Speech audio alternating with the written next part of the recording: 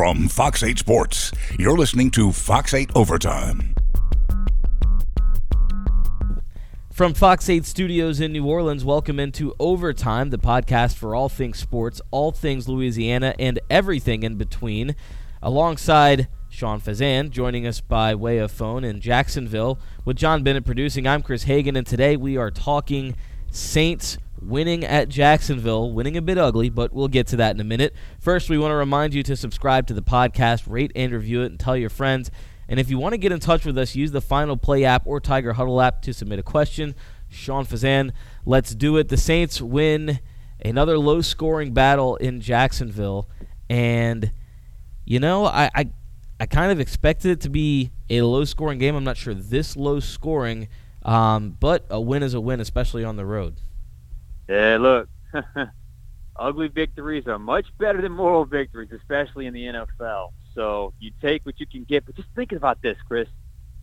2 of the 4 games Drew Brees has been out, the Saints have scored less than 14 points, and they've won both of those games. I mean, that's insane that they've been able to win games like this when it just wasn't their sort of, identity before. But now all of a sudden they're kind of thrust into this position, and here they are. But you can't win a game scoring 13 points. You don't have a magnificent defense. And my God, were they just on point today. I mean, Gardner Minshew was so confused all day.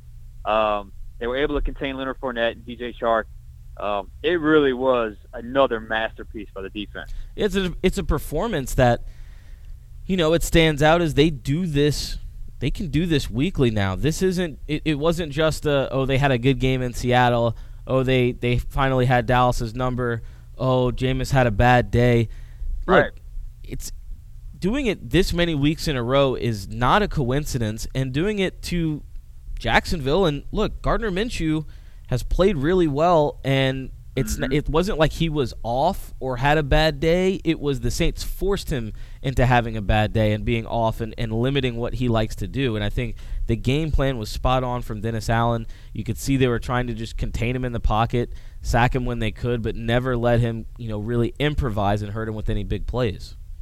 Yeah, they really studied his film well, and they really had a kind of a good feel on what he liked to do, and he really played right into the Saints' defensive hands where you could just tell there were times where he wanted to kind of slip out and kind of break, contain, and do that kind of run and half throw, half run where you kind of, there's that you press the defense where you're not sure what the defense is not sure what the quarterback is going to do. He never had a chance to do that against the Saints. In fact, the only real kind of rhythm he ever got into was when he was kind of doing those misdirection rollout where you see Chark kind of run kind of inside and running back outside kind of in the flat. That was really the only time he got into any rhythm. So, I mean, they had Minshew locked down, and, I can tell you, being around kind of the locker room, just kind of the buzz around, us locally and, there's just the people kind of around the organization a little bit was, if the defense can keep playing this way when Brees comes back,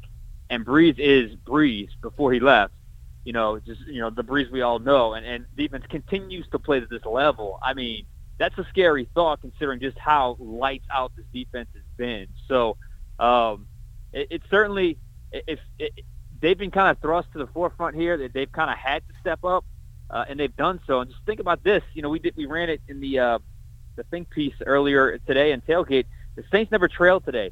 So they trailed 20 minutes of the 240 minutes they haven't had Drew Brees. That's incredible. And you can't do that without, great defensive effort. And you touched on it there a little bit. How scary can this Saints team be, when Drew Brees comes back and ideally your offense picks up a little bit, because offensively it wasn't a great game from the Saints. They did enough. They moved the ball enough. They found the end zone, and that was a good play, that touchdown to Jared Cook where Teddy put it only where he could get it. But they left some points out there. They left some plays out there. Specifically, the one that killed me was the miss to Michael Thomas where he overthrew him. Yeah. That was the perfect play call. For literally almost 2 years now, they've been running that play where Michael Thomas starts in motion and they hit him and he falls forward into the end zone. They give him the same look. Thomas has the same motion. The Jags jumped all over it. 2 defenders right there, and they cut out. It was perfect, and he missed it. And that's a throw I would say Brees makes 100% of the time. And that's one where Now, when you kind of recalibrate and you start to expect better play out of Teddy, that's a throw he's got to make. Yeah, I completely agree. And, we saw last week he was able to really kind of take the shots downfield and open it up, and he really looked confident and poised. I felt like today he looked a little bit confused at times, was off target quite a bit. And that play right there really was the one, because they could have used points right there, and they ended up settling for 3. And if you really look at that play, he airmailed Thomas, but he also had Carr wide open too, about 3 yards into the end zone. And in fact, where I'm watching it in the press box, at first glance, it almost looked like he was going to Carr. He kind of split the difference between the two. It just was not a good throw. And look, to Teddy's credit, he realized it after the game. He basically said he apologized to Dennis Allen, said he was sorry that he kept putting the defense in positions like that. He owned it. He was off a little bit accuracy-wise. But, at the end of the day, here he is, his fourth start, and they're still winning. It doesn't look the same, but you know what?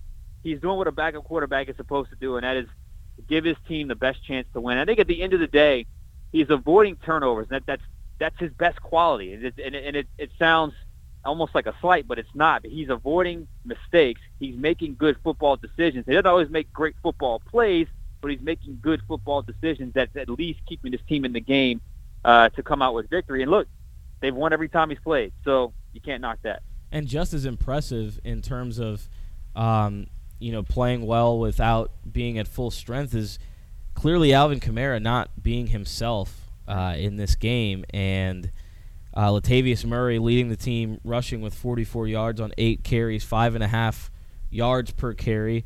And then Latavius Murray catching a couple passes as well. Not totally taking Alvin Kamara's role, but at least giving them effectiveness when, Kamara's touches were clearly going to be limited. So they did a good job there. Absolutely. And I thought he gave them exactly what they needed. Just enough, right? Just enough of a burst, just enough of a push in the ground game, catching the ball as well. Should have had a touchdown, got called back with the holding penalty. I know there was some I know Sean Payton said he didn't agree with that call. Kamara, though, came into the game, swollen ankle, and then actually got banged up in the game, and it was a knee, according to Sean Payton. He banged his knee, so he was, and you could tell he was never quite right in this game, and because there were moments where there was daylight, and usually, he breaks it, and that's just what he does, and it just wasn't there. He didn't have the burst, and not only that, I don't think he had full strength either, because there was some tackles to be broken that he normally breaks, or at least kind of slips out of, and he just wasn't able to do that today. Yeah, and I think going forward, a game like this, and like Dallas we saw a couple weeks ago, really, just about every game in this stretch since Seattle, it just gives you a lot more confidence when you go into road scenarios with good defenses like the Jaguars, with good defenses like the Bears that they'll face next week, that they can get the job done if they're not clicking on offense, because the defense can keep them in games. And you look at Chicago next week, and I could very easily see it being a similar type of game. No doubt. In fact, you can almost pencil that in as a defensive struggle, hard-hitting struggle. You're in Chicago. They got a great defense. Who knows if Trubisky will play or not? We'll see, I guess. But I could totally see the same sort of blueprint for next week, just given the circumstances. And look, the one thing that's been constant in all 4 of these victories has been the play of the Saints defense, defensive line to linebacker to secondary. Marshawn Lattimore was again great today. Had an interception today, but blanketing receivers. And then, of course, don't discount what you're getting out of Thomas Morstead and Will Lutz in the special teams aspect of the game, because I can tell you today, I walked off the field feeling like he was one of the 2 or 3 best players on the field today, because of the way he was able to kind of reset field position, and I think the Saints defense fed off of that. Absolutely. That is NFC September Player of the Month, Thomas Morstead. Real quick, I want to get to a couple of viewer questions or listener questions submitted on the Final Word feature of the Final Play app. David out of Ocean Springs, Mississippi, getting some love from Mississippi, saying, will the Saints let Taysom Hill make pass plays more than just run plays. I feel like that there was a point where maybe Teddy was a little cold and the Saints wanted to kind of just jumpstart the team, and we saw a couple more of those Taysom runs just to get something going. But I in these situations, personally, I tend to just believe that the coaches and the team see more than we do, obviously. So if Taysom's not throwing the ball or if Taysom's running a specific type of play, it's for a reason. Yeah, I mean, I guess you got to kind of trust the coaching staff on that one. Curious if that were ever, work itself into that scenario. I know last year towards the end of the season, you were seeing Taysom throw the ball a little bit more. I know he had the completion last week against Tampa, the big throw to Michael Thomas. And now they don't just run the zone read with him. They run basically a QB sweep where he basically takes the snap, just goes around the end. He had his best run of the game, essentially just following Teron Armstead on a pull. And you're right. I thought maybe, the offense looked a little lethargic in the first half, that perhaps they could have used Taysom to spark him a little bit. But unfortunately, the offense was able to find their footing, at least find their footing enough to make enough plays to give themselves enough points to win the game. Unfortunately, they only needed 13, so that was plenty enough today. But still, we keep saying, how many games can you expect to win like this? Well, they've already won 2 of 4, so half of the games they've been able to win like this. So right now, just ride it out until 9 gets back. Just see what happens. Absolutely. I mean, you get to 5-1 at this point. Without Drew Brees, I think the Saints would take that 10 times out of 10, no matter what those wins look like. Thank you very much, Sean Frazan, for joining us on your very busy day in Jacksonville. Before you guys go, a quick reminder and request to subscribe to this podcast channel to automatically get all of our content. Also, please rate and review the podcast to help spread the word. And if you want to get in touch with us, use the Final Play app or the Tiger Huddle app. We've got an LSU podcast up as well to submit a question. For now, that'll do it for us. We'll talk to you next time on Overtime. He knows the law. He knows the law. Shit for star.